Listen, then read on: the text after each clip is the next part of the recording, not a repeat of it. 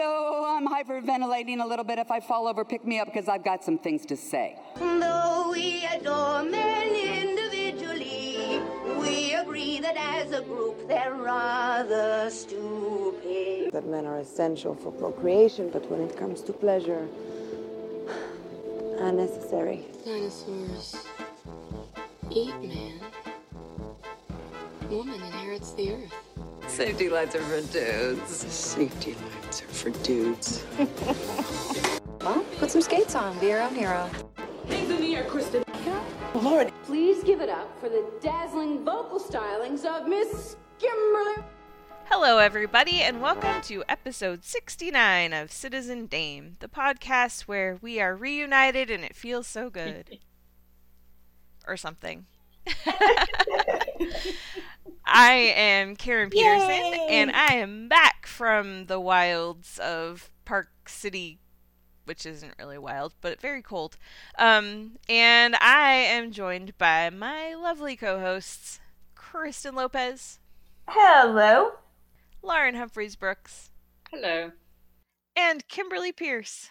Hello. Hey, guys. I don't know who you are. You sound like Karen. Stranger. Karen hasn't been here in weeks, so I'm just going to assume pod person.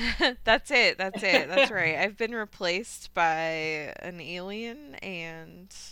Oh, wait. I wasn't supposed to tell you that. I'm supposed to... Oh.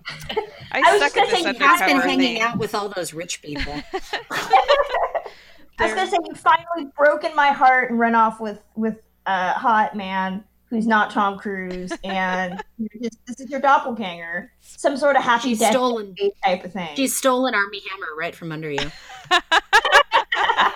I will say I was not in the same room as Armie Hammer. However, I did see his new movie.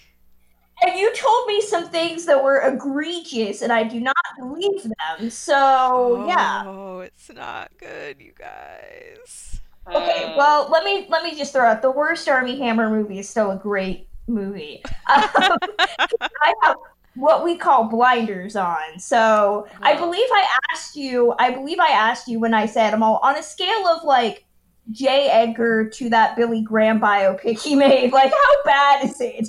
That's what we're working with, people. It's not a good movie. It's really not. Lies and slander. It's kind of impressive how bad it is, actually. But yeah, so... You told me something that was hilarious about it. Oh man, now I can't even remember what I said.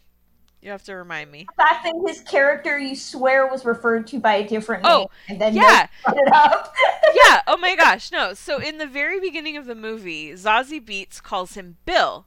And I thought in my mind when she said that, well, that's weird. He should be Will. He's more of a Will. And the whole rest of the movie, everyone calls him Will, and that's his name. And I'm like, no, I know she called him Bill. I know she did. Yeah. Dead serious. It's like, so funny. It's the Yanny Laurel of movies right now. I get it. Yeah, it was super weird, but anyway, yeah. So, but here's a quick rundown of some of the stuff that I saw, because I know there are a few things that you guys are going to be interested in. So, the first one I want to talk about is a little movie called Extremely Wicked, Shockingly Evil and Vile, which y'all were talking about a couple weeks ago. Which we've already passed sentence on, so, you know. Yes, and here's what I'm going to say about that. It's interesting because you guys were right about it, but for not quite the right reasons. I'm trying to think.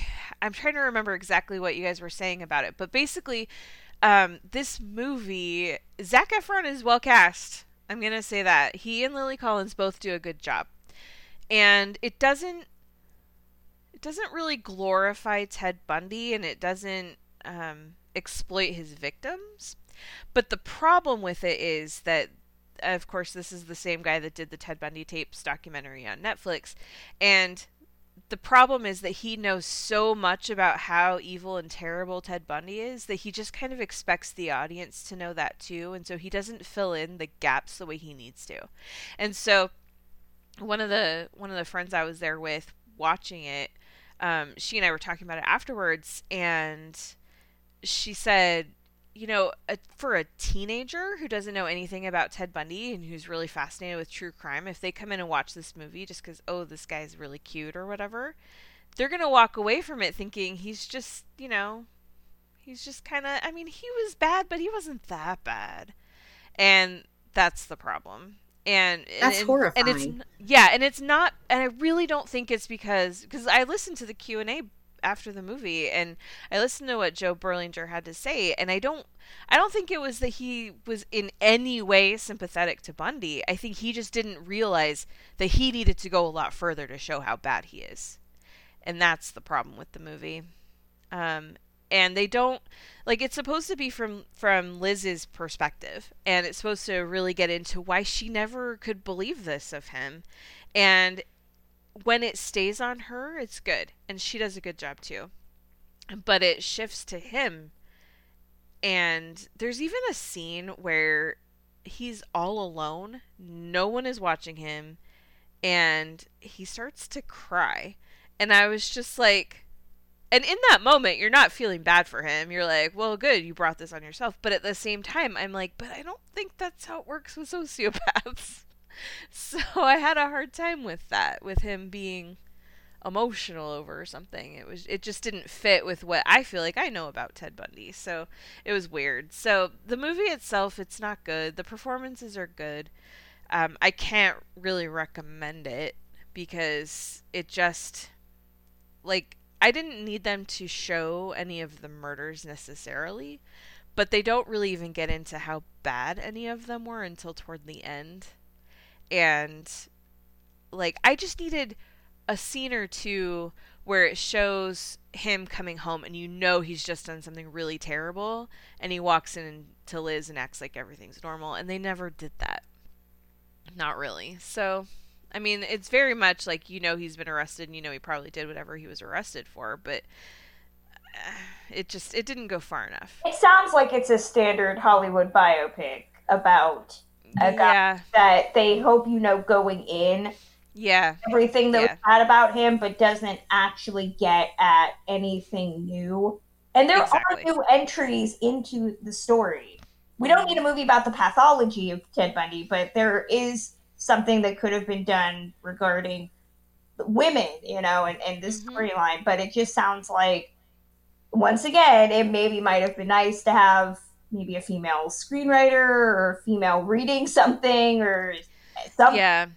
And it's interesting because they were talking about how Liz, I mean, it's based on her book, and they had a lot of meetings with her because they really wanted to tell her story. And I'm like, okay, then why didn't you tell her story? You only told part of her story, you know? So it was too bad. So you guys were definitely right about the movie, but not quite for the right reasons.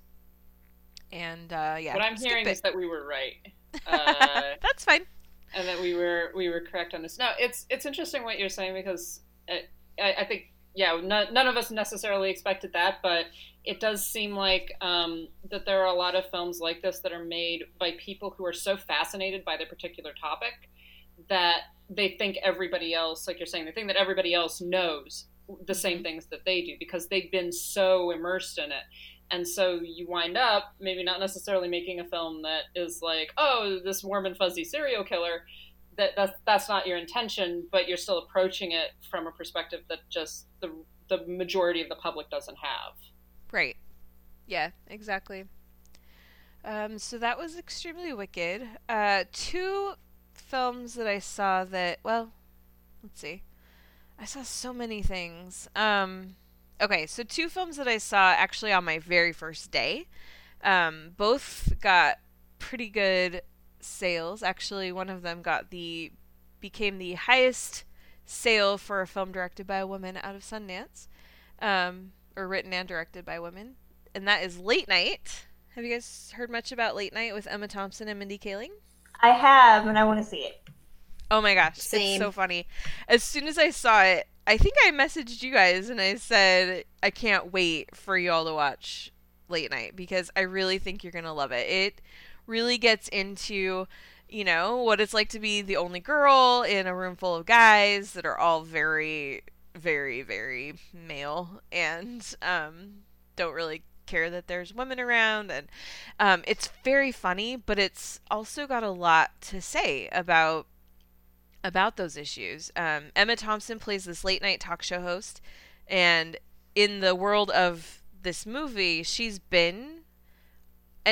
like on a Kimmel Fallon level, so she's, you know, one of those players, and she's been there for over 20 years. She's had a billion Emmys, but her show's kind of fallen off because she just got really complacent. And so it's picking up where they're just at the point where they're about ready to cancel her. And Mindy Kaling literally comes in as a diversity hire because the entire room of writers is white dudes. And so she comes in and she just, you know, I mean, it's kind of one of those standard inspirational, like, change things up type of stories, but there's just Mindy Kaling and Emma Thompson really elevate it. They make it something very special, and it's really fun. And Mindy Kaling wrote it, and then it was directed by Nisha Ganatra, I think. And both of them mostly have worked in television up till now, so this is a fun transition.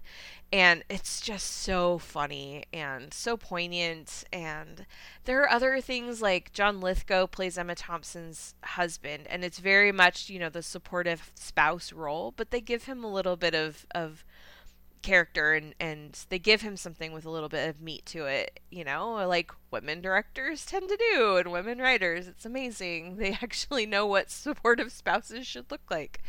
Yeah, and this was, Amazon bought it for $13 million. It's now the highest sale for a film written and directed by women, beating last year's Mudbound.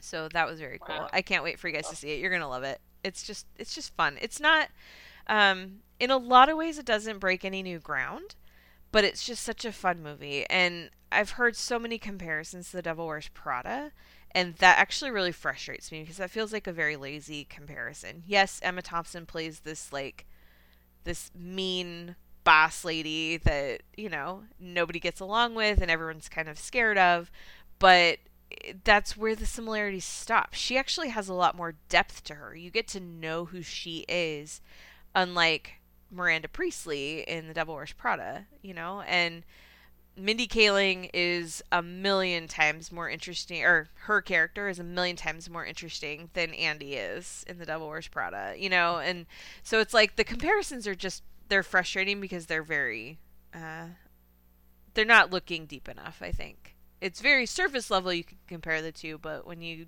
just scratch even just a little, they're so different. They're both women in the workplace films, so hence they must be exactly the same. Right, exactly. That's a frustratingly dated comparison. My God. Yeah. I hadn't seen that yet. Oh yeah, I saw it all over the place the day that the movie premiered, and I was just like, come on guys, you can do better than this. So, but the same day I saw another movie called The Farewell. And, oh, I loved it so much. This is Awkwafina moving into drama.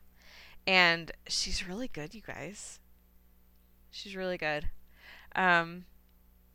This was also written and directed by a woman, Lulu Wang. And Kristen, you were talking about her previous film the other night when we were chatting about this. Yeah, I've been a fan of hers for a while. She did a film in 2015 called Posthumous, which is available now on Amazon. Somebody told me that the other day. You can actually get it on digital, and if you can, you should go buy it, blind buy it, because it's a darling romantic comedy, romantic dramedy, I think it's more in the dramatic line, with Britt Marling and Jack Huston.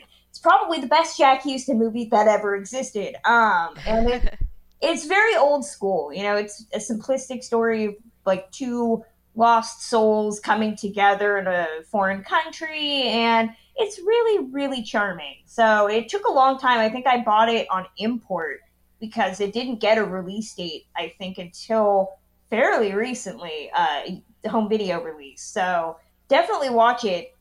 So I can officially say I was a fan before it was cool. Well, there you go.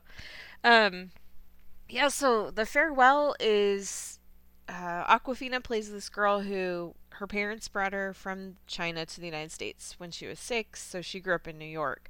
So she's very much an American. She's very New York. She's just, she's living that life, and that's just who she is because this is where she grew up. But she's still also very close to her family in China, especially her grandmother.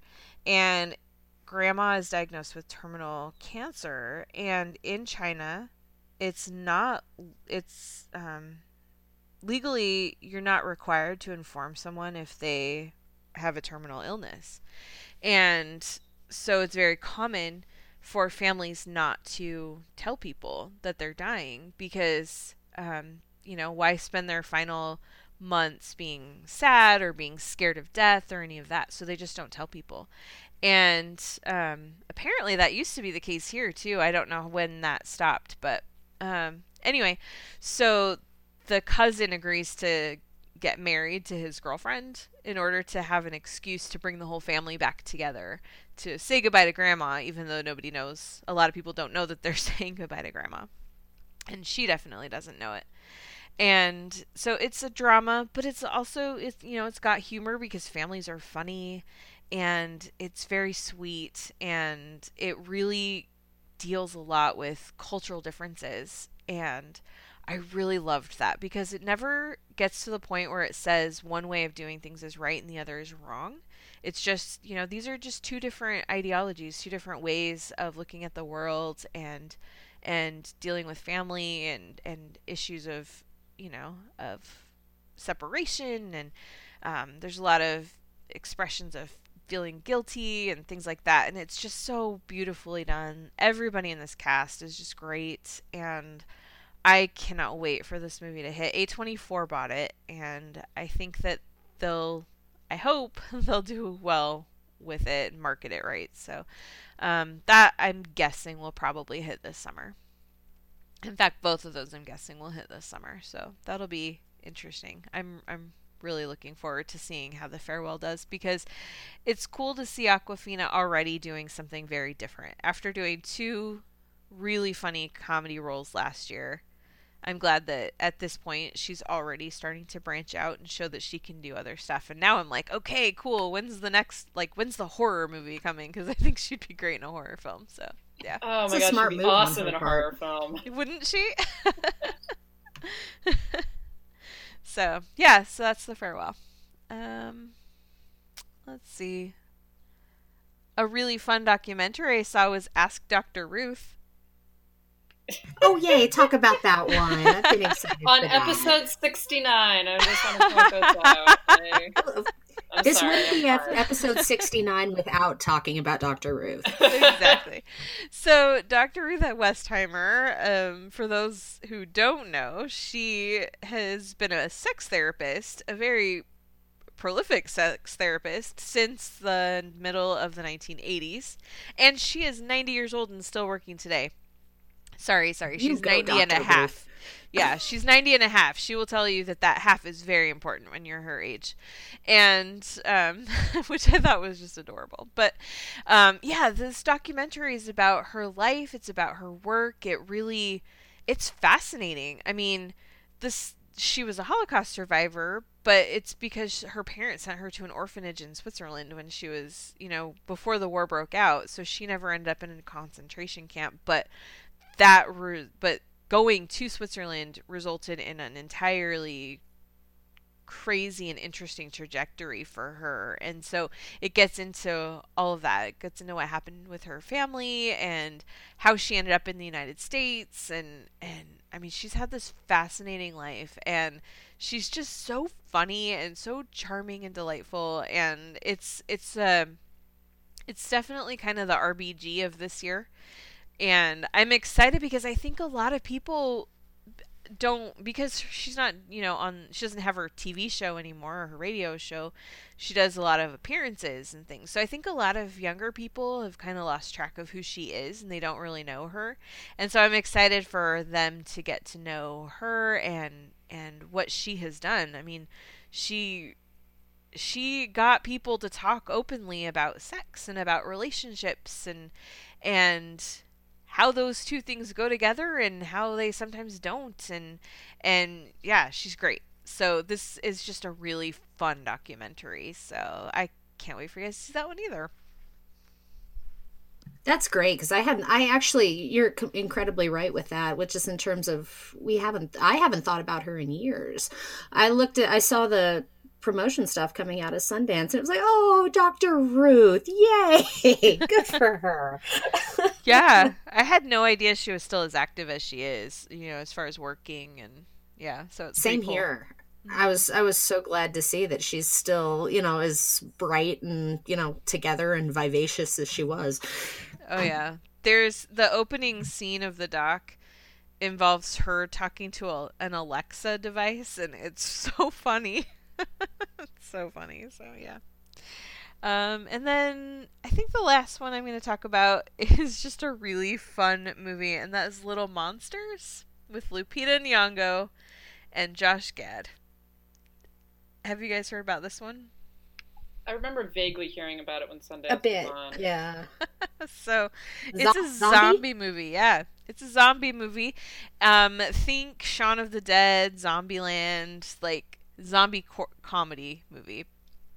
So Lupita Nyong'o plays a kindergarten teacher who has her class on a field trip when a zombie outbreak starts. This is in Australia, but the zombie outbreak starts, of course, next door at the U.S. Army testing facility, because, the U.S. Army is responsible for all the ills in the world, apparently.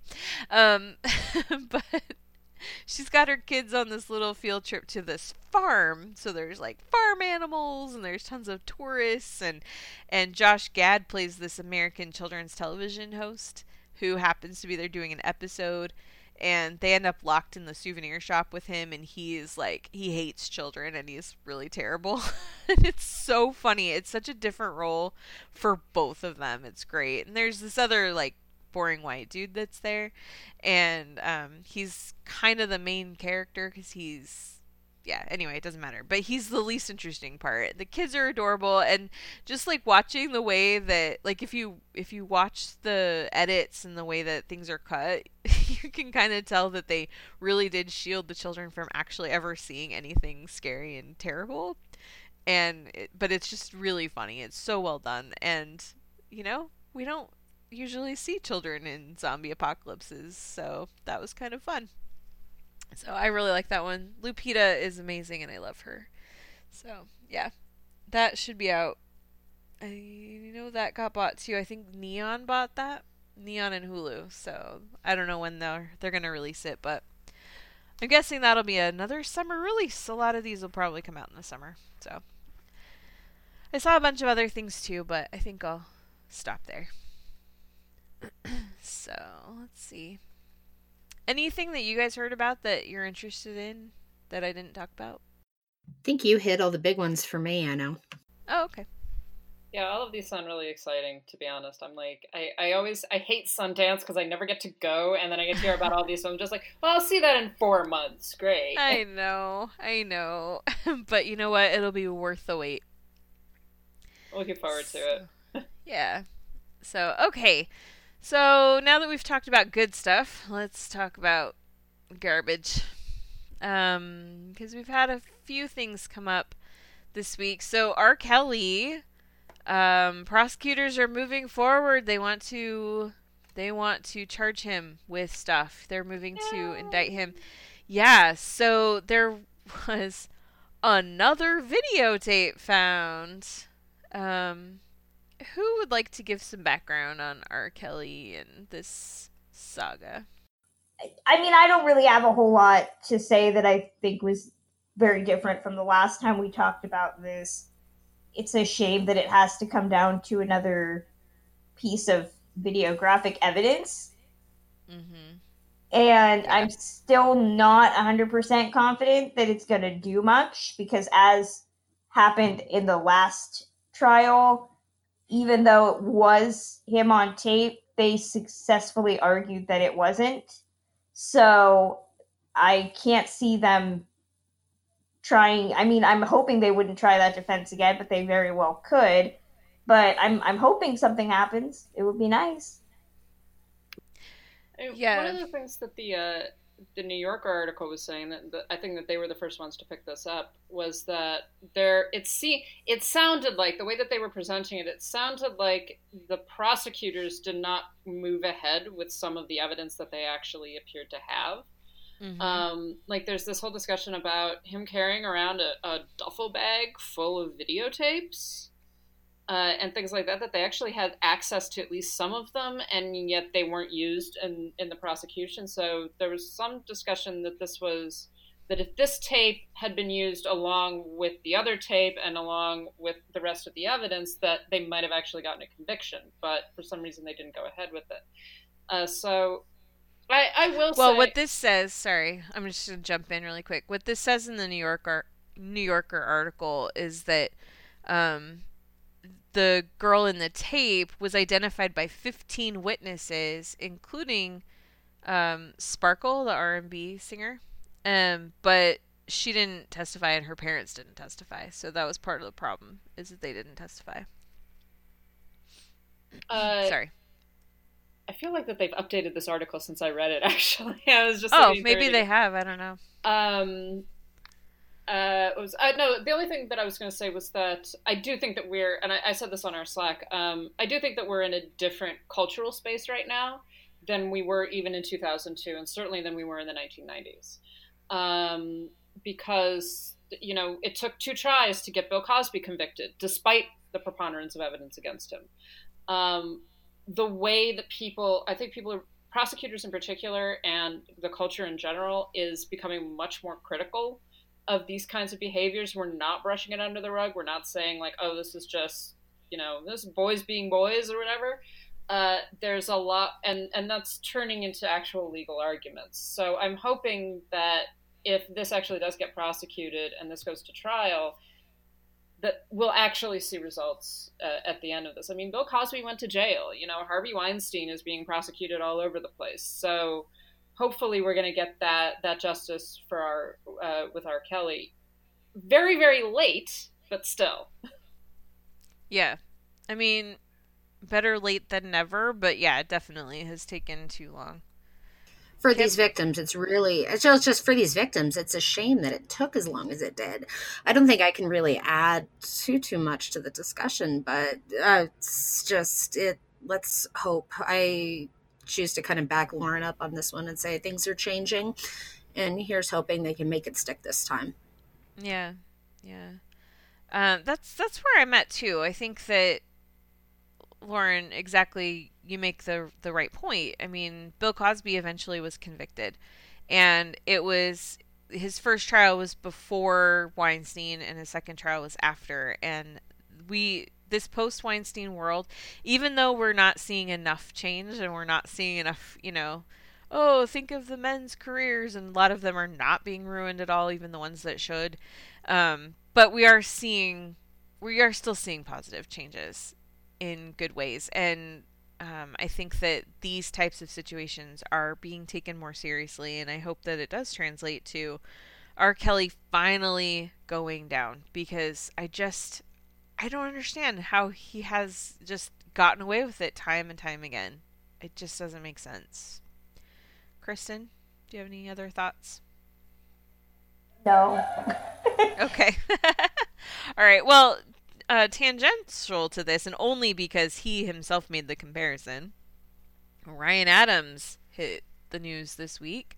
Ryan Adams is a singer-songwriter. He is also Mandy Moore's really terrible ex-husband.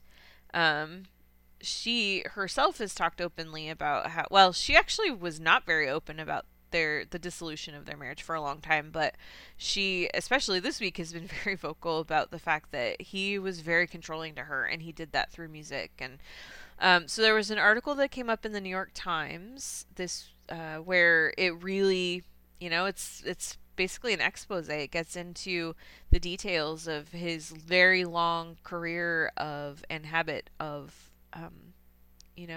trying to exploit girls, trying to promise them all kinds of exciting contracts and things in the music industry, and then if they rebuffed him at all, he would just pull the rug out and not give them what he promised. And a lot of this had to do with minors. He was texting minor girls, like 15 and 16-year-olds. It's sick. And he himself said that, I can't find the exact quote right now, but he basically said that he was like R. Kelly. He compared himself to R. Kelly. And so that's the level that we're looking at here. I thought it was interesting when this came up and you guys were like, who's Ryan Adams? Is this... Yeah, I mean, I'm terrible with music, so... I am too, but yeah, it's funny because... Yeah, well, it's just funny because, I mean, he's kind of like in this like rock punk like hybrid mix, kind of a little folk too. And like he was really popular when I was in school up in Utah. He was really popular among the people that like John Mayer and Dave Matthews and those guys. So that's why I haven't kind of a contemporary of them. Yeah, Same. he's Yeah, a contemporary no of them. So yeah, but I mean, this is a big deal because I mean, if you're in that scene, he's on that level with those guys, and so I mean, he probably didn't have as much influence as he claimed, but he would have been in a position to have a lot of influence and to really help jumpstart some careers. And so, just like with so many of these guys, you know, to use that to exploit, especially young girls, it's sick. It's so sick. And I mean, I don't know if there's anything that they can prosecute him for. I know they're looking into it with, you know, because he's had a lot of sexually explicit messages back and forth with underage girls. So I don't know if there's anything they can get him on, but at the very least, now people know what he's about. So I don't know. I just found that R. Kelly quote. Oh, he says if people knew, they would say I was like R. Kelly. LOL. Yeah, that was in a text message he sent to one of the girls, right? To a 16-year-old girl while he was asking her for more pics. Yeah. According to this article. When he was 40 and she was just 16. You were blowing my mind. He had pet names for her body parts. Yeah. Ew. Ew. Guys, very ew. it's always the guys that look like moon-faced cherubic man babies that like.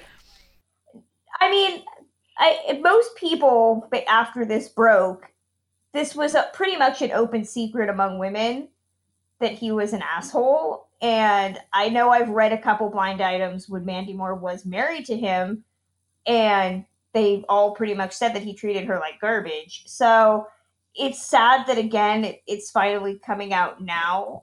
And there are many women in the music industry who have been commenting and have been saying that their relationships were more working and professional and they didn't have those experiences, but that they're supportive. I know like Liz Phair and Jenny Lewis have come out and said that they believe these women first and foremost. So another dick, you know, like another asshole. It's sad that at this point what he's done is not really anything shocking because they all do it in some form or another.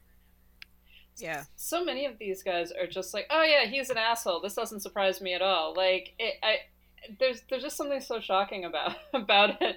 That you're like, oh yeah, he totally would do something like that because he's a jerk, and that's what jerks do.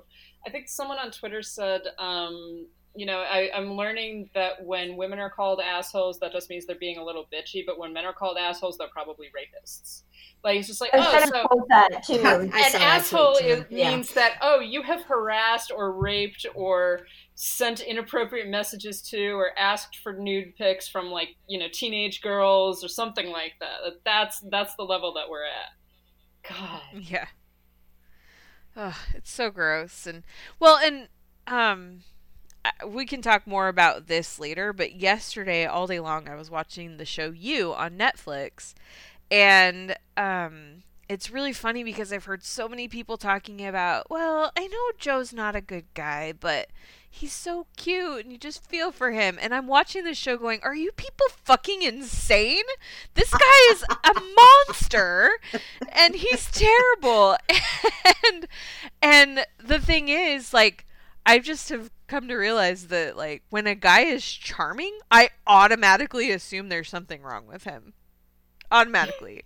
And so I think that's why I'm not exactly, like, no guy is that nice, and some of them are, but they're not gonna, like, I'm not gonna trust it for a really long time, you know.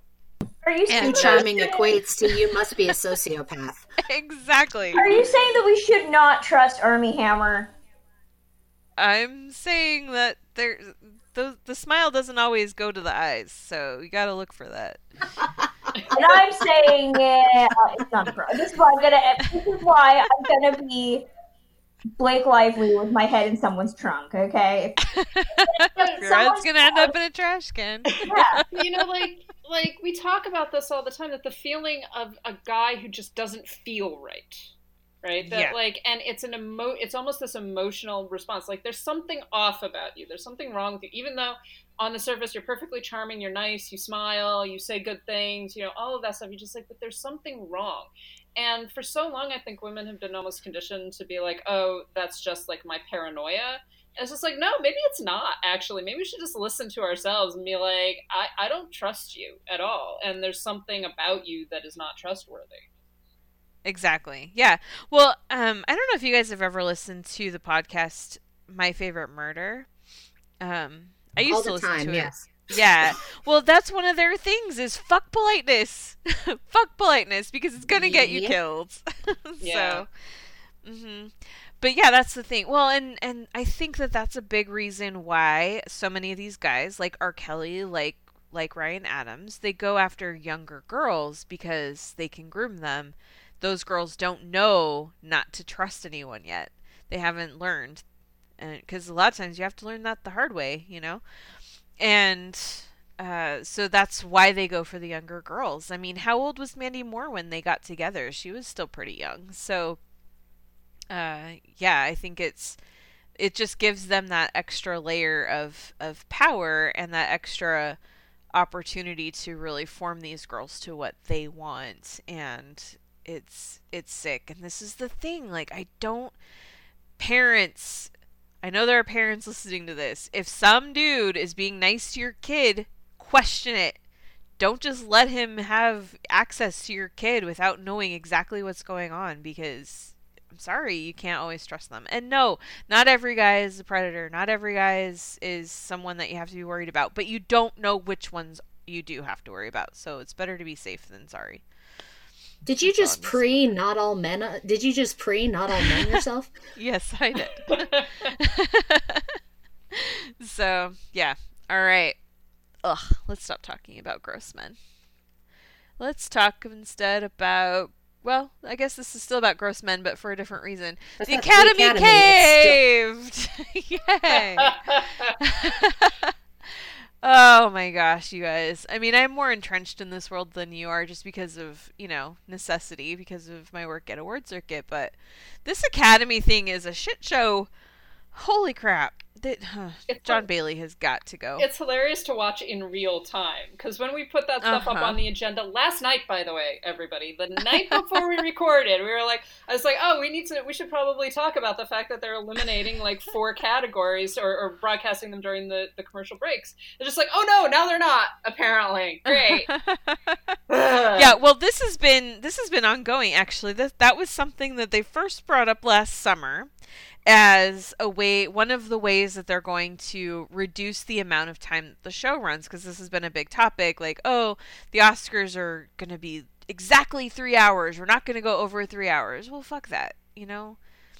I have been saying ABC needs to the Oscars need to call Disney's bluff and just not worry about it, because they're not going to just stop the broadcast at exactly 3 hours and not air Best Director, Best Picture. You know, they're going to let it keep going. They may not be happy about it, but they're not going to turn it off. So, well, especially when they have people in the running. They have Black Panther in the running. Exactly. And so, yeah, so what happened was one of the ways that they said they were going to shorten the show was by moving some of the awards to commercial breaks. And they didn't say what those categories would be, but they were like, yeah, and then we'll end up showing the speeches at some point during the show, which basically that's stupid. What's the point of cutting it then? So this week what happened was they finally announced which categories they were, and it was makeup, live action short, cinematography, and film editing. And literally you cannot have a movie without cinematography and film editing. You can have a movie without actors. You can have a movie without a script. You can have a movie without a lot of things, but you can't have a movie without a film or an editor. So anyway, so that really rankled a lot of people. And I mean, obviously I think cinematography was picked so that John Bailey could be like, well, look guys, see, I was a cinematographer, we all have to make sacrifices. But it's also interesting because several people quickly pointed out that makeup, editing, and cinematography were 3 categories that are not in the top 8, where Disney has 0 nominees. So I'm sure that wasn't a coincidence. Oh, I didn't notice that. Oh yeah. Yep. Yeah, there are only 5 categories outside of those top 8 categories that Disney has 0 nominees, and one of them was going to be broadcast, so that was live documentary short. But yeah, the other 4, gee, isn't that funny? So yeah, I'm sure that was just a coincidence. But anyway, so a lot of people, as soon as this broke, a lot of people, not just film Twitter, but like filmmakers, Guillermo del Toro, Alfonso Cuarón, and big name celebrities, everybody came out and said, no, this is wrong. This is ridiculous. The cinematographers branch, which John Bailey is in the Academy through the cinematographers branch, they were like, no, we can't let this stand. This isn't okay. And so finally, last night, they announced that they were backing down, and that finally Present All 24 is going to happen. So all 24 categories will be shown on the main broadcast. Well, this whole thing has been so fucking stupid. But one of the things that a number of people pointed out was that that editing, cinematography, all of the categories, other than maybe live action short, but the other 3 categories were also places where women in particular had excelled. So you're talking about like pushing. So a lot of the time these are people that don't get recognition. Otherwise, we don't talk about this film. We don't talk a great deal about this film was shot by so and so. We talk about the director. We talk about the people that are in it. We talk about the writer, but we very rarely talk about the cinematographer or the editor. But that's how films get constructed. Makeup and hairstyling, particularly in a Hollywood context. Are you fucking kidding me? Like of all of the things, that is some of the most important work that gets done on a film, because actors don't look like that, right? They actually do have makeup and hairstyling, and sometimes it can go all the way into prosthetics. I know I saw an interview with the Suspiria makeup artist, and talking about the way that Tilda Swinton had been made up to look like the male doctor, all of that stuff. This is really important shit. And to just be like, oh no, it's not important enough for you to actually watch this. Like, no, it is. It really is. I get bored by the Academy Awards, but I would much rather see them cut, all the dumb shit musical numbers and stupid audience interactions than the actual awards. Yeah. That's the thing. And I mean, I love all that stuff that people get really bored by. But even still, I would way rather watch the cinematographer accept an award than watch, another musical number. Not the not the best song nominees, because those should definitely be in there. But, I just, this was so stupid. This was such a bad move on their part. They're trying to fix a problem without understanding the problem. And, this whole thing is, we want to attract more viewers, we want to gain ratings. Well, but you're alienating the viewers you already have. And exactly, you're not fixing the problem the right way. And like what I've been saying forever, and actually this was backed up by a couple of people this week, like I can't even think of who now, but a couple of like big time filmmakers and stuff, that what got me fascinated by movies is watching some of these little featurettes about how sound is created and how they edit a film together and how how John Williams conducts an orchestra to do the score. Like watching those things, it's fascinating. Seeing how they do the makeup, seeing the thought that goes into Sandy Powell designing a costume. It's fascinating to watch, and that's gonna some kid's gonna see that and they're gonna be like, wow, this is something I could do. And another point that someone else made about cinematography, like what you were saying, Lauren, about how this is where a lot of women get nominated and stuff, as far as the categories that are cut. Here's the thing about cinematography. In that statement, John Bailey is saying, like, we're trying to appeal to more of a worldwide audience. Guess what's interesting about cinematography this year? 3 of the nominees are foreign language films.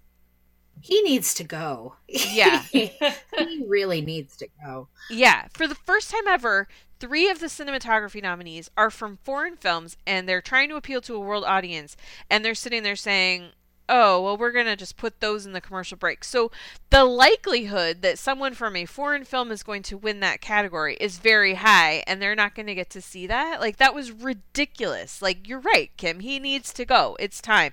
He's been in there. He hasn't done anything to move the Academy forward. In fact, he's moved it backward in a lot of ways from what Cheryl Boone Isaacs had led. And it's very frustrating. And this term needs to end. I don't know what kind of deals he has worked out with Disney, but I'm tired of it.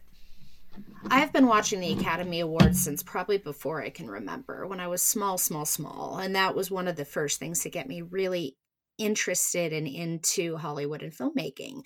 And to watch this shit show that this show has been, the lead up to this show has become, it's depressing. It's mortifying as, a film historian to see, to think of the history of the Oscars and everything that's come before this, and to see it turn into this, it hurts. It really makes me think he needs to go. Yeah, he does. Definitely. So something else that was interesting that came up this week was a story about Yalitza Aparicio, who is the star of Roma, the Oscar-nominated star of Roma. That's very exciting for her. I'm very happy for her. So this was an article that I came across. This is on a website called Latino Rebels, and this was a story that really caught me by surprise. There's a group of actresses that are asking basically the Mexican Academy, the Mexican Film Academy, to not allow Yalitza Aparicio to be nominated. They just don't want her nominated. And it's got a lot to do with the fact that she's a first-time actress, and they are trying to block that. I'm sorry, the article right here, it has the quote in Spanish, and I forgot to pull it up in time to translate it again. But basically, their problem with it is just that she, a lot of these actresses that are trying to block this are more famous, they're more established, and they're seeing themselves being threatened by this newcomer, and they're not happy about it. And I think this gets a lot into classism, and which ironically is what her character is dealing with in Roma. So I don't know, did you guys have thoughts about this story? Well, she's an Indigenous actress. I mean, I think that's one of the undercurrents, and I think that the article even says that this isn't just, the fact that this group is getting so upset about an Indigenous actress getting nominated for an Academy Award. I don't know how you could argue that this doesn't have something to do with racism, but it does kind of point out, we've talked a lot about Roma and about the way that Roma has played in the United States, and I've wondered, and I haven't done tons of research about it, but I've wondered how it has played in Mexico and what the conversations have been about in Mexico, because it is very much about, it's not just about class, it is also about race, and it is about, and it's about language.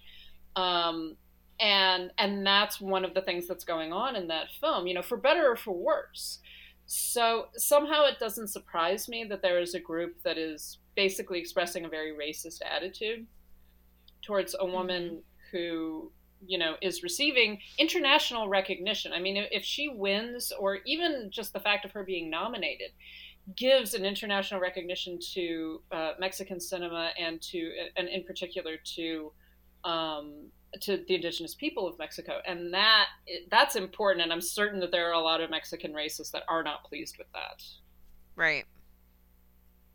Yeah, I mean, I don't necessarily have specific thoughts on it, but it is frustrating that even in the country that she's, a resident of, she can't get recognition.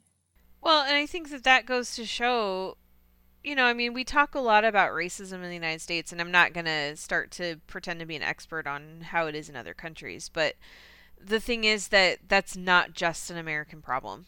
It's not just a United States problem. It's everywhere. And it's stupid everywhere, but it exists everywhere, and it's something that, no matter where you go, you have to fight against it. I was thrilled to see her nominated. I mean, I was kind of all over the map on Roma.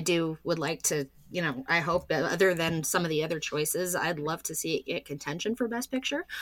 I was thrilled to see her nominated. I thought she had a damn fine performance, and I truly hope that this conversation just, I hope the film festival they're speaking about nominates her, especially, I can't call myself an expert on Mexican cinema, and I don't know what else is in the running down there, but this racism has no place in it. And if she's, worthy, which she's shown she is with the Best Actress nomination, she should get nominated.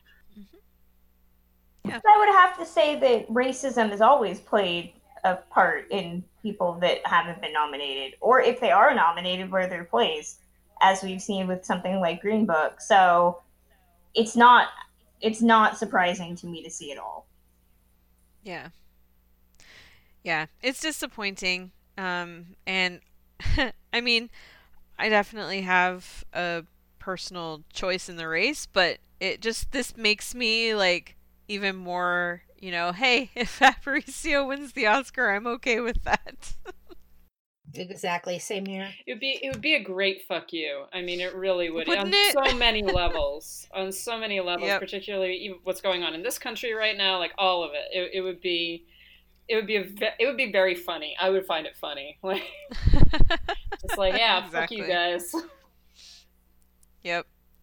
So, all right. Let's move on to some more fun stuff. So, we had a couple of trailers this week that, I mean, there were a bunch, but there's just two that we really want to talk about. And they're both very intriguing for different reasons. One is The Hustle and the other is Ma. So let's talk a little bit first about The Hustle, which I have been to the movies twice this week, and I've seen the trailer twice on the big screen, and it's just, I can't wait for this. But Kristen, I know you expressed the most excitement when it first dropped, so why don't you talk about The Hustle?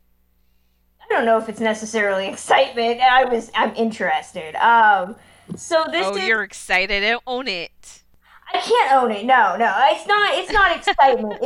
it's very high interest. So we'll go with that.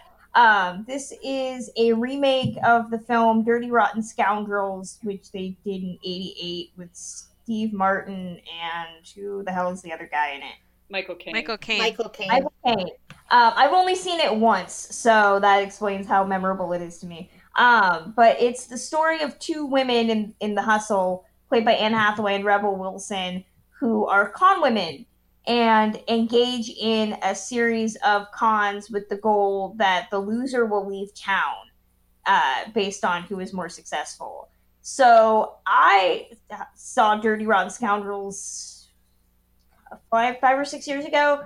I had a male friend who told me it was the funniest movie ever made and that it was fantastic and I should watch it. And I watched it, and okay. I was not a fan of it at all. I did not understand what he saw that I didn't. I think there's maybe only about one scene in the movie that I remember, and I just wasn't big on it. So I know we're not 100% happy about remakes of movies where the gimmick is just put women in it. But if Ghostbusters taught us anything, that can actually work. And I watched the trailer for this, and I think it looks really fun. I'm not really excited to see what Rebel Wilson does, because it just seems like more of her shtick, but I am excited to see Anne Hathaway. As I've been telling everybody, she is embracing her noir queen roots, and I think here, with that accent, which I'm hoping they reveal at the end is fake, because it sounds fake, but I'm all for her just being this cool, awesome, kick-ass woman. Like, put her and Blake Lively in a movie where they just play elegance and evil, and I'd be sold. So this does look fun, and I think it might actually be more entertaining than the original film. That's shocking to say, but I'm Well, I love the tagline for it. They're giving dirty, rotten men a run for their money. Like, oh, that how in this day and age, how could you not want a movie like that? So.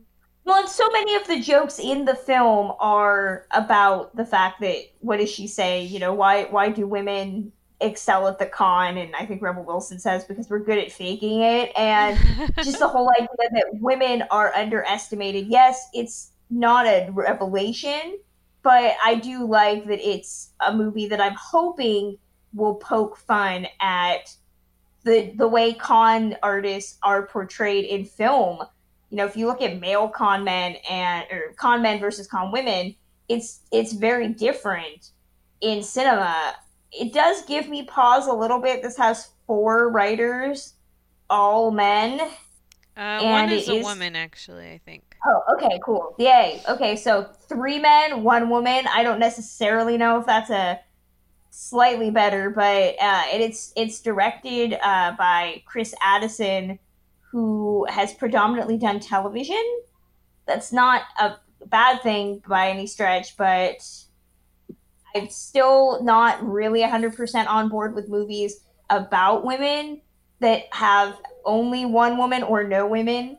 So in positions of power, whether it's director or screenwriter, so I'm still a little skeptical, but the trailer got me. I am incredibly excited. I am thrilled by the existence of this film. And Anne Hathaway is basically doing, like, what happens to Daphne after Ocean's 8? This is what happens to Daphne. She's yes. Like, I'm going to go off and I'm going to start conning a bunch of dumb men. Like, awesome.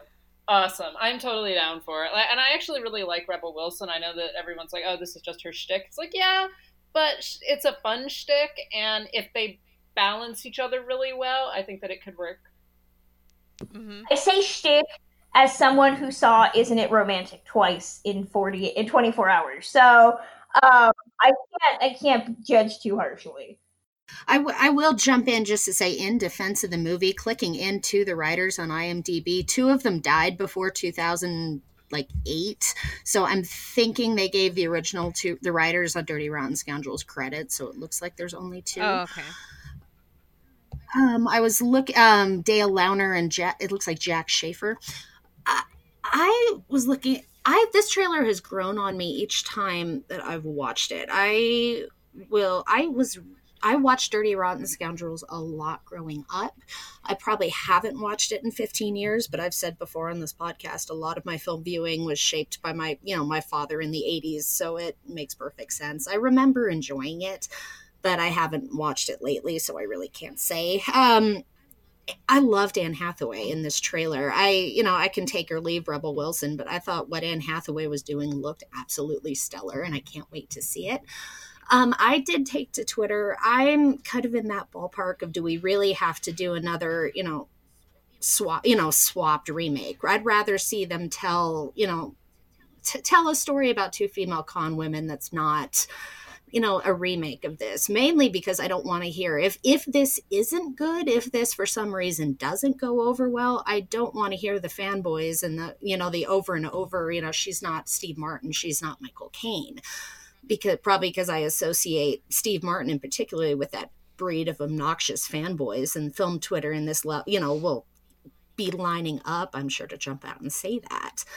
But I mean, looking forward to seeing this, and I think it looks like it's going to be really funny. I hope it lives up to what they're showing. Comes out May 10th. It sure does. And then the other one that I don't know, I've been excited about this since I first heard about it, and that is Ma with Octavia Spencer. It is a horror film directed by Tate Taylor, who directed The Help. So they're reuniting, and I don't know, this looks really intriguing. So, what did you guys think about Ma? This is either going to be really entertaining or an unmitigated disaster. And I say that as so somebody. Cynical. You're like I'm the not, most cynical person among us. I'm amazed. I'm not so cynical. I am not cynical. I am just playing the odds, okay? Considering that of the 4 movies Tate Taylor has directed, I've seen 3. And one of them is actually good. And I say good as in it's well made and it's good and it's entertaining, okay? So I say that as somebody who has seen all of his films.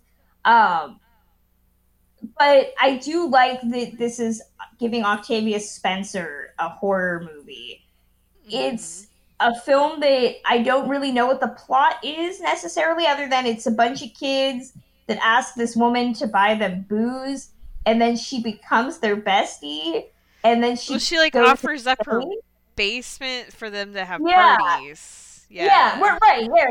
But it all culminates with her becoming obsessed, and I feel like the obsession genre, which we still see a lot of in cinema, is still very much romantically inclined.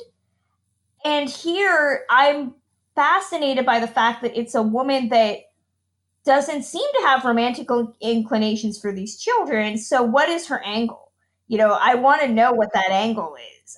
Is it like The Hand That Rocks the Cradle, and she's like some sort of bitter, wanted to be a mom type of thing? Like, I don't know, but I'm intrigued by what I don't see. And the fact that it's got, a bunch of big names in it too, other than Octavia Spencer, which is enough that you need. I'm very, very intrigued. I'm ready. Okay. So Tate Taylor gets me every single goddamn time.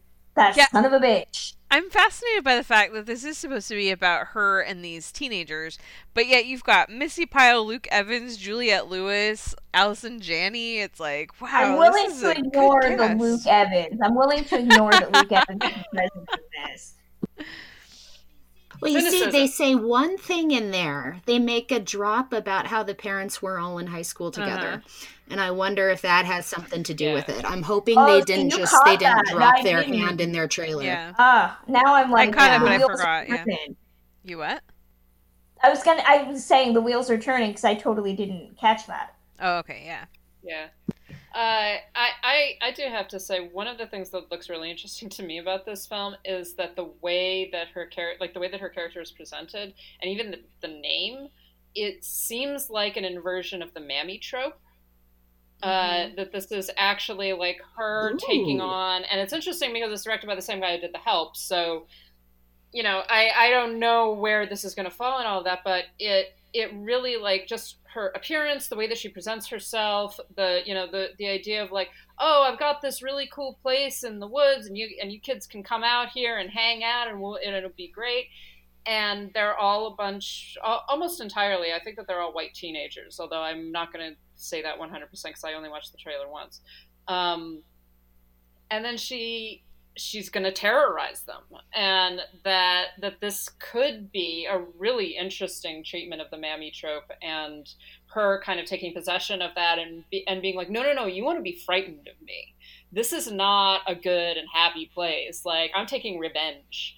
And if that's the direction that they're going to go with this film, which I'm very much hoping, it could be really interesting. Yeah. When are children going to learn that if somebody invites you to their house in the woods, not a fun party? Like, when are kids going to learn that? When are the damn children going to learn? They're never going to learn. Yeah. Take their ball off the lawn and not go into the woods with sketchy people. It doesn't matter whether it's Octavia Spencer or Armie Hammer. I'm just going to keep throwing him out here this episode. Stop going into the woods with strangers. Well, You can find out exactly why on March 31st. Tate Taylor gets me every time. He and I are apparently either bitter enemies or best friends. Go figure. All right, the best of frenemies. Okay, so there were 2 movies that we want to talk about this week. One is a short documentary, actually, which is now playing on Netflix, and that is called Period End of Sentence. Did you guys get a chance to watch it? Yes, I did. Yep. Okay. Awesome. So this is it's 25 minutes long, and like I said, it's playing on Netflix, so you guys can go, after you listen to this, go watch it because it's great. So basically, it is about in India, menstruation and girls getting their periods is still something that you just don't ever talk about, and it's kind of this mysterious thing because they just aren't open about having those conversations. And so this film is basically kind of opening up some of those conversations, but it's also there's a machine for making pads that is brought into this little town and this little village outside of Delhi in India.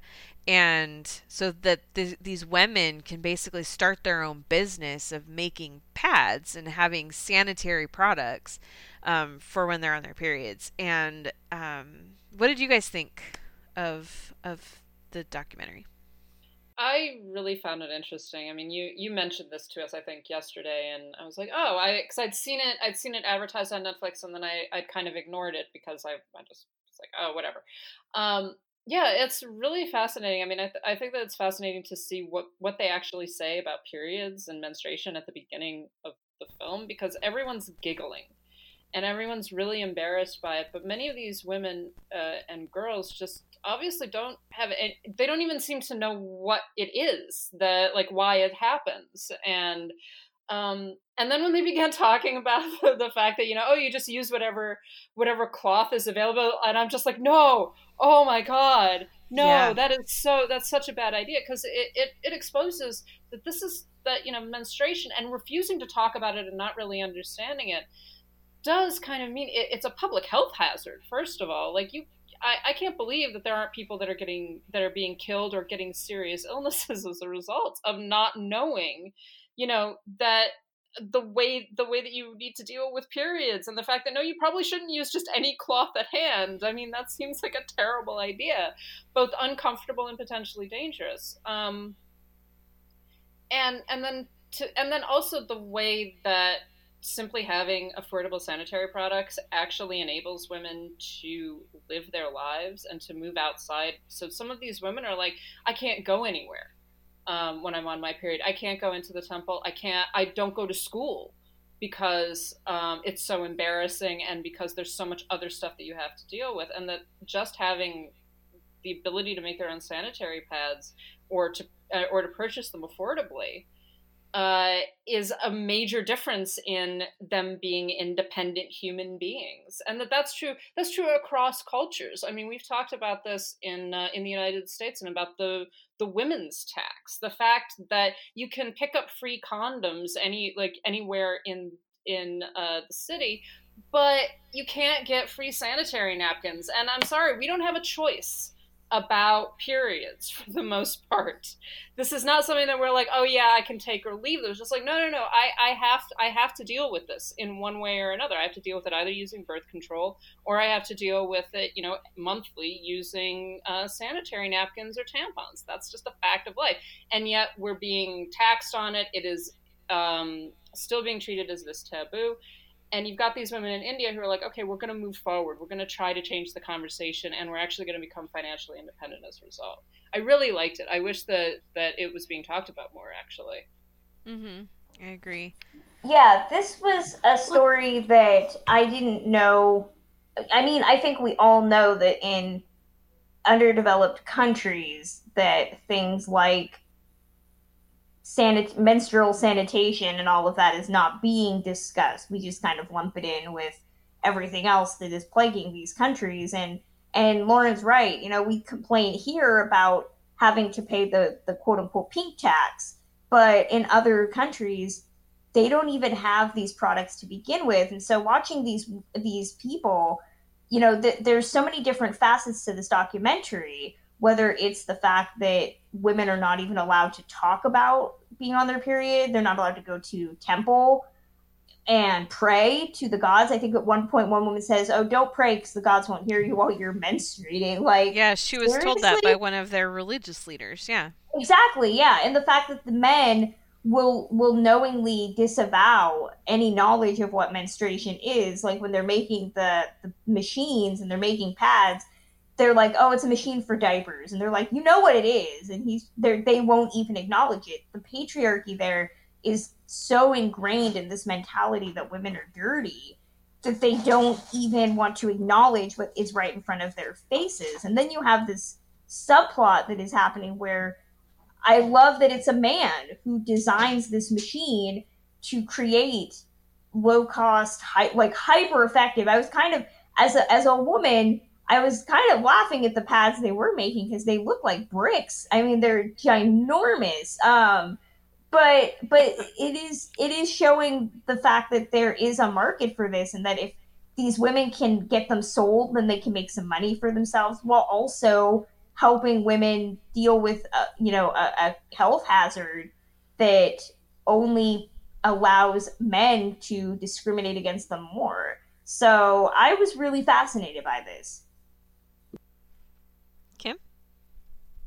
Just to piggyback kind of on what Lauren said, the first thing I thought of was how we're so reticent to talk about it, talk about periods, talk about menstruation, and you can see the nervousness, you can see the you can see how nervous they are, you can see how embarrassed they are, and how that still really permeates everywhere. I think back, it was probably a year or so ago now, there was somebody I know was on Twitter about it, was posting, it was Instagram, I think, there was a picture of a woman who was she was asleep and she was on her period and it had bled through, like I'm sure it's happened to each and every one of us. And Instagram flagged it as inappropriate. And, thinking about I've read a lot about the luxury tax on feminine goods in the United Kingdom. And I remember a group of women who, as protests, I believe, stood out in front of Parliament and just free bled because it's, sitting there going, well, if this is such a luxury item here, let's show you what happens when we don't have these. This is a necessity. And there's such an inability to talk about a natural process when this is it's a stigma that needs to be gotten rid of. It happens to all of us at one time or another. And, it's not something that makes, we have to deal with it. We have to deal with the hormones. And I'm glad that they made this and, address this topic. And I thought it was really well done in how they talked about it. That half the male fan base that does listen to us has just been like, nope, we're just going to fast forward over all this. We'll be back when you talk about a regular movie that's not about ladies bleeding all over the place. That's the Which thing. is unfortunate. You're bleeding out of your what? Yeah, which is unfortunate. The horror that some men express about this, just like literally almost every woman you have ever met has gone through this. Like your moms, your sisters, your wives, your girlfriends, your female friends, everybody. And this is not a secret. This is not something that, we don't have a choice. And there's so much misinformation about it. I remember in a horror film class, I love telling this story, but in a horror film class, our male professor was asking us, what is the most, we're talking about monstrous feminine, and we're talking about what is the most abject kind of blood. And everyone sitting there was like, what are you talking about? Like, this is about 50-50 male-female, right? And finally, a dude was like, oh, period blood. And the professor was like, yes, it's dead blood, it's all of this. And meanwhile, all of the women are sitting there going like, well, that's not abject. That's normal. That's like something we have to go through all the fucking time. It's only abject to random men who are grossed out by it. And it's like, guys, like, get with the program here. Seriously. I mean, are you saying that Stephen King has no right to make every single one of his movies about this I was just horror that comes from getting your period? Are you saying he's Exactly. wrong, Lauren? Exactly. It's like the horror of a woman bleeding out her vagina. It's just like every almost every woman, right? So, not every single woman ever, but almost every woman experiences this. This is normal. And it starts when you're an adolescent and it goes through to menopause. That's the way that it is. Like, get on board, guys, because we're going to talk about it. Mm-hmm. Exactly. Yeah, one of the things that I thought was, so I watched this week because I'm trying to get through all the Oscar nominees before next week, but I turned it on. I think I watched it just like the day after I had read an article about in Nepal, which is next door to India, a woman had died in a menstruation tent because of a fire. And this is something that's very common. It's not technically legal in India or Nepal, but it still happens where in certain rural areas they still send the women away. They have to go isolate themselves from the community when they're on their periods, and a lot of considered unclean. Yeah, exactly. And a lot of them end up dying. And so that was on my mind as I was watching this, because it's still such a part of the culture. And they even say, someone even in this film says at one point that this is just part of living in a patriarchal society. And it's so true. The other thing I thought was really interesting about this, when these women get to start their company and they get to name it and they go through that whole process, and then they go out and they're selling and they're trying to convince women why they need these sanitary pads, why it's good for them, and they're so excited because they sell out of their supply, and they're like, we made 180 rupees today, and they were so excited about that. That's about $2.50 US. And that was what they made for the entire day. And I just was really just like, wow, this is still the world that we live in, that these people live in. That, I mean, that's great that they were able to have a good day and that they're able to be proud of that. But I just thought, man, there's so many economies in the world that are still, so far from the luxuries that we have. And it just, it just kind of, I've been to India and I've seen what their lives are like, but it still was just kind of like this stark reminder to me of like how good I have it, and how blessed I am to live in a country where I have so many more opportunities, and I have, basic access to things that I take for granted. I just don't even think about. And so it was enlightening for a lot of reasons, but it also was just a big reminder for me to just be more grateful for what I have. So, any final thoughts? Go watch it. It's really good. Check it Yeah, out. watch it. Good recommendation. It's in your TV right now, so watch it. And it's only 25 minutes. So, exactly. Not a big you don't commitment. have to spend a lot of time, yeah. Yeah. So, and it's good. So, okay, so there was a big wide release movie this week that we wanted to talk about too, and that is, speaking of Rebel Wilson, Isn't It Romantic? So, Kristen and I got to see this the other night together, and I think I annoyed her because I was singing along to pretty much every song.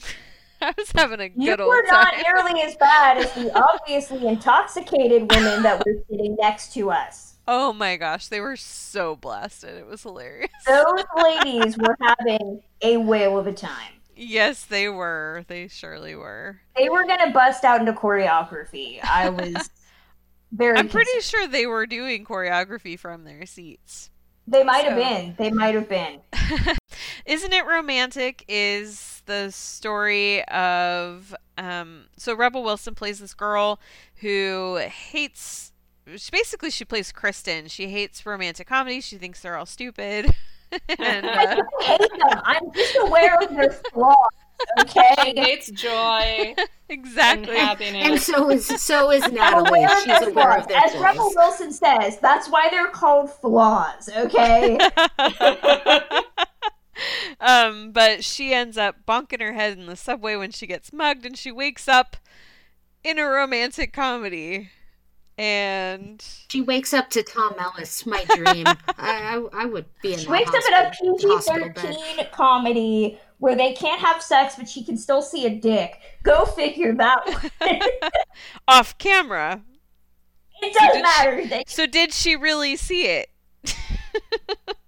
I'm gonna assume yes, because I want to. Okay, well there you go. So, let's see. Kim, I think you saw this first, so why don't you share your thoughts? I enjoyed the hell out of it. I'm trying to wrap up writing my review. The one criticism I had, and it's not even so much the film's fault, because I thought they did an absolutely great job, and coming from 4 female writers, I would have loved to have seen this from the perspective of a female director.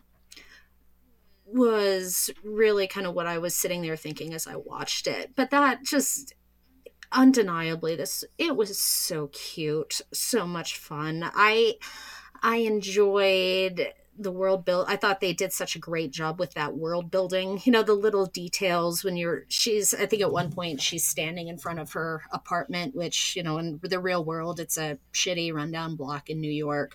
And after she bumps her head, it turns into this, hipsterville, I guess, brightly colored buildings. There's cupcake shops, you look at the details behind her in the signs, and there's like wedding rings, and it's romantic comedy land. It was so bright, so candy colored, it was perfectly done, I thought, with that. I thought I enjoyed Rebel Wilson, and I tend to not with her, so I was really pleased by that. I wasn't expecting to like this at all. Adam Devine too, he is so good at that delightfully supportive significant other. He's so good as the best friend. I've seen him do that in other roles, and I'm so quick to write it off as chemistry, but he keeps doing it. And he's he can look at a woman like she's the only person in the world who matters. And he deserves to have all the romantic comedies. But curse that movie for underutilizing Tom Ellis, man.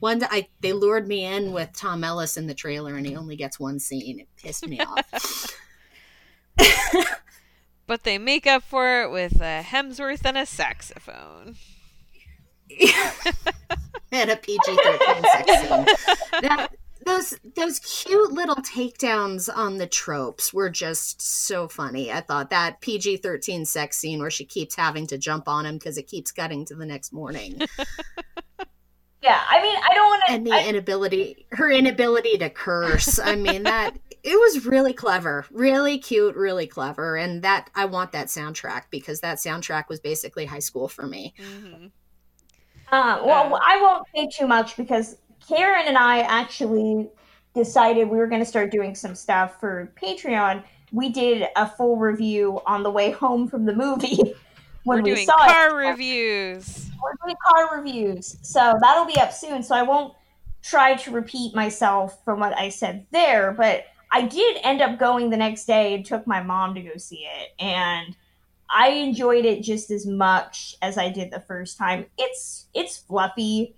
It will not be a movie that you remember come the end of the year, but it is entertaining. I think a lot of my criticisms that I said in the car review we did still stand.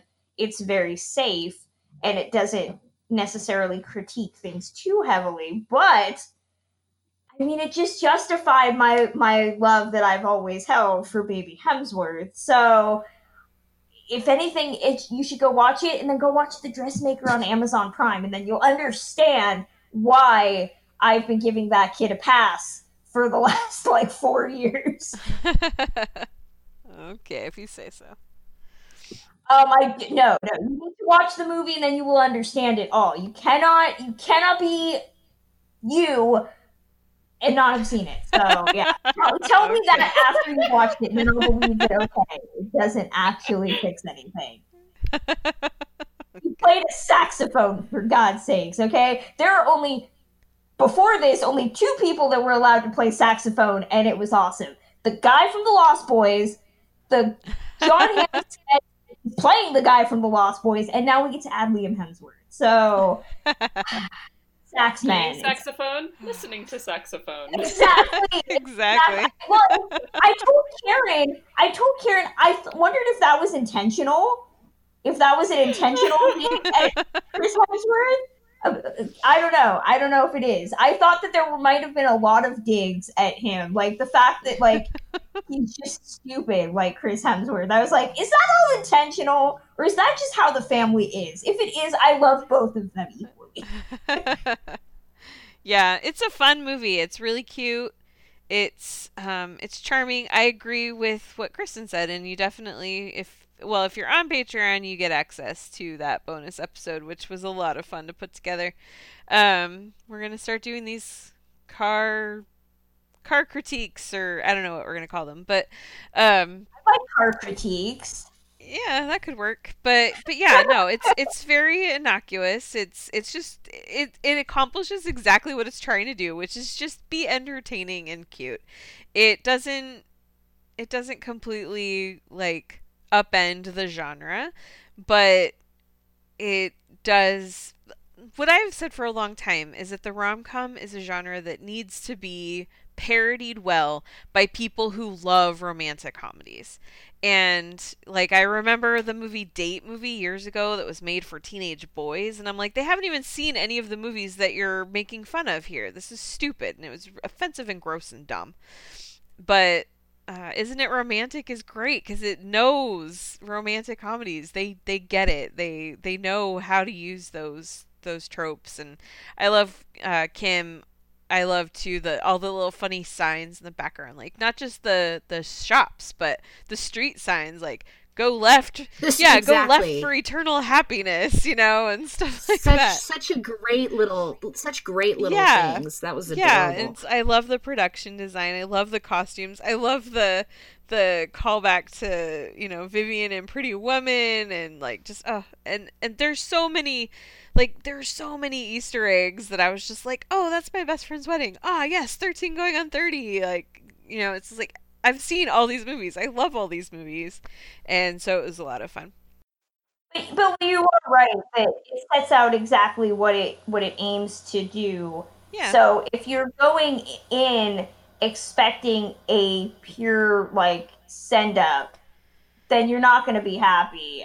So just temper your expectations. I said that it would be a great spoof if it was 2002. Like, it's just enough to acknowledge that we know there are problems with the genre, but we still love the genre for this reason. And that's perfectly fine. Yeah. I have not had a chance to see it, but with everything you guys have been saying, I'm like, this sounds like fun. I think I'll go see it. Like I do. It's under 90 minutes too, so it's a really breezy movie. Like it's a quick sit. So that's great. Like I would definitely be into that. Yeah, I think I'll go try to see it at some point. There's been so little that I've actually wanted to see in cinemas recently that I'm like, okay, this sounds fun. It certainly seems more entertaining than James Cameron's robot sex baby that came out this weekend. Gross. Uncanny Valley. No, not okay with it. I'm not okay. Man. I can't even look at the trailers. So there's no way in hell I'm gonna go see that movie. Yeah. So, all right, Lauren, was there anything you saw this week that you wanted to mention? I've been watching The Assassination of Gianni Versace, which is finally up on Netflix, and I am both repelled and fascinated by. So kudos, Ryan Murphy, you have got me again. Like, I hate you so much, and yet... I maintain that show might have a dance sequence that pops up on my top 5 this week. I think I know what you're talking about, and that really troubles me. But if it involves Phil Collins, you're definitely on the right track.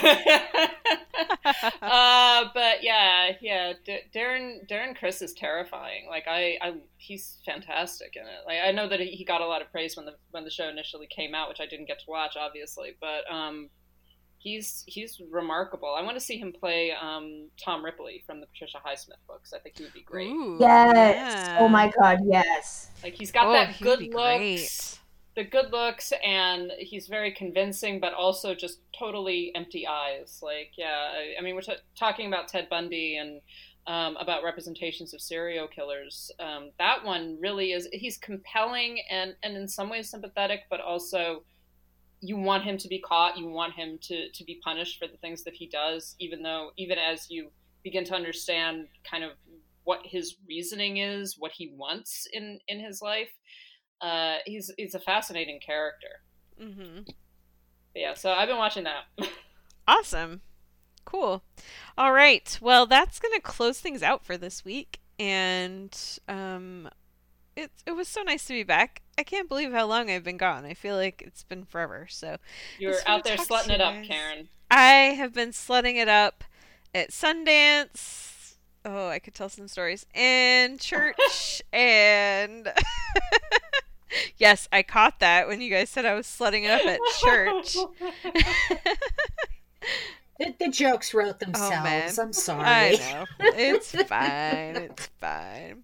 But yeah, no, it's been great. But I'm glad to be back and just in time to be gone again next week. So, whatever. So, yeah, listeners, next weekend is the Oscars and also the Independent Spirit Awards. So I'm going to be a little busy. I think we all are going to be a little busy. So we're going to not do an episode, but we will be back in 2 weeks.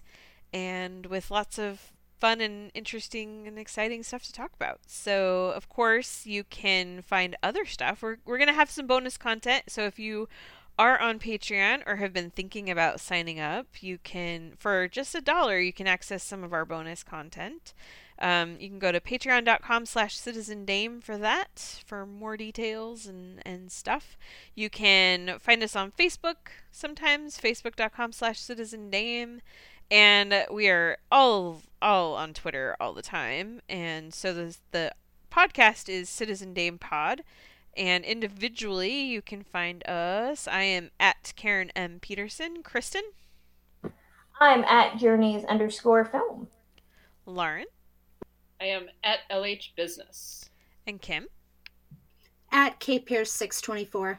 Great. And if you'd like to reach out to us by email, we are citizendamepod@gmail.com. We also have our Zazzle store where we have lots of fun products, including the Miss European collection. And that is zazzle.com/citizendame. And anything else I'm forgetting? I did want to mention our contest winner. So, oh, yes, please. We are only announcing the one contest winner. If you remember, we mentioned that we were giving away 2 digital copies of The Happy Prince, courtesy of Sony. And I'm still not going to announce the Patreon winner because that's going to go until the end of the month. So if you are a Patreon member, either you become one or you are an existing one, then you will be entered to win our monthly prize pack, which is going to be a digital copy of The Happy Prince, as well as the First Man soundtrack on CD. But if you are just a regular fan and you entered to win a digital copy, all you have to do is tell us your favorite biopic. And we got 3 entries, and the winner is Jacob Haller at JWG Haller.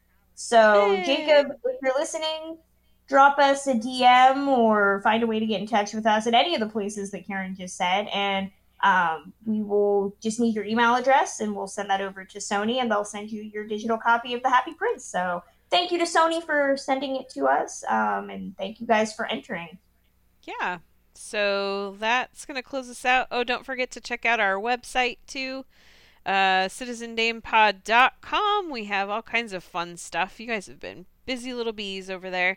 We've got our Citizen Dame 5.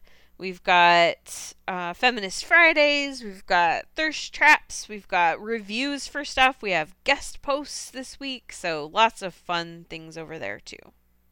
Anything else we should mention? I think that's it. All right. Well, then that's it. We're going to go now. Y'all have a good week. Or a good couple weeks. And we'll see you later. Thanks, guys. With somebody.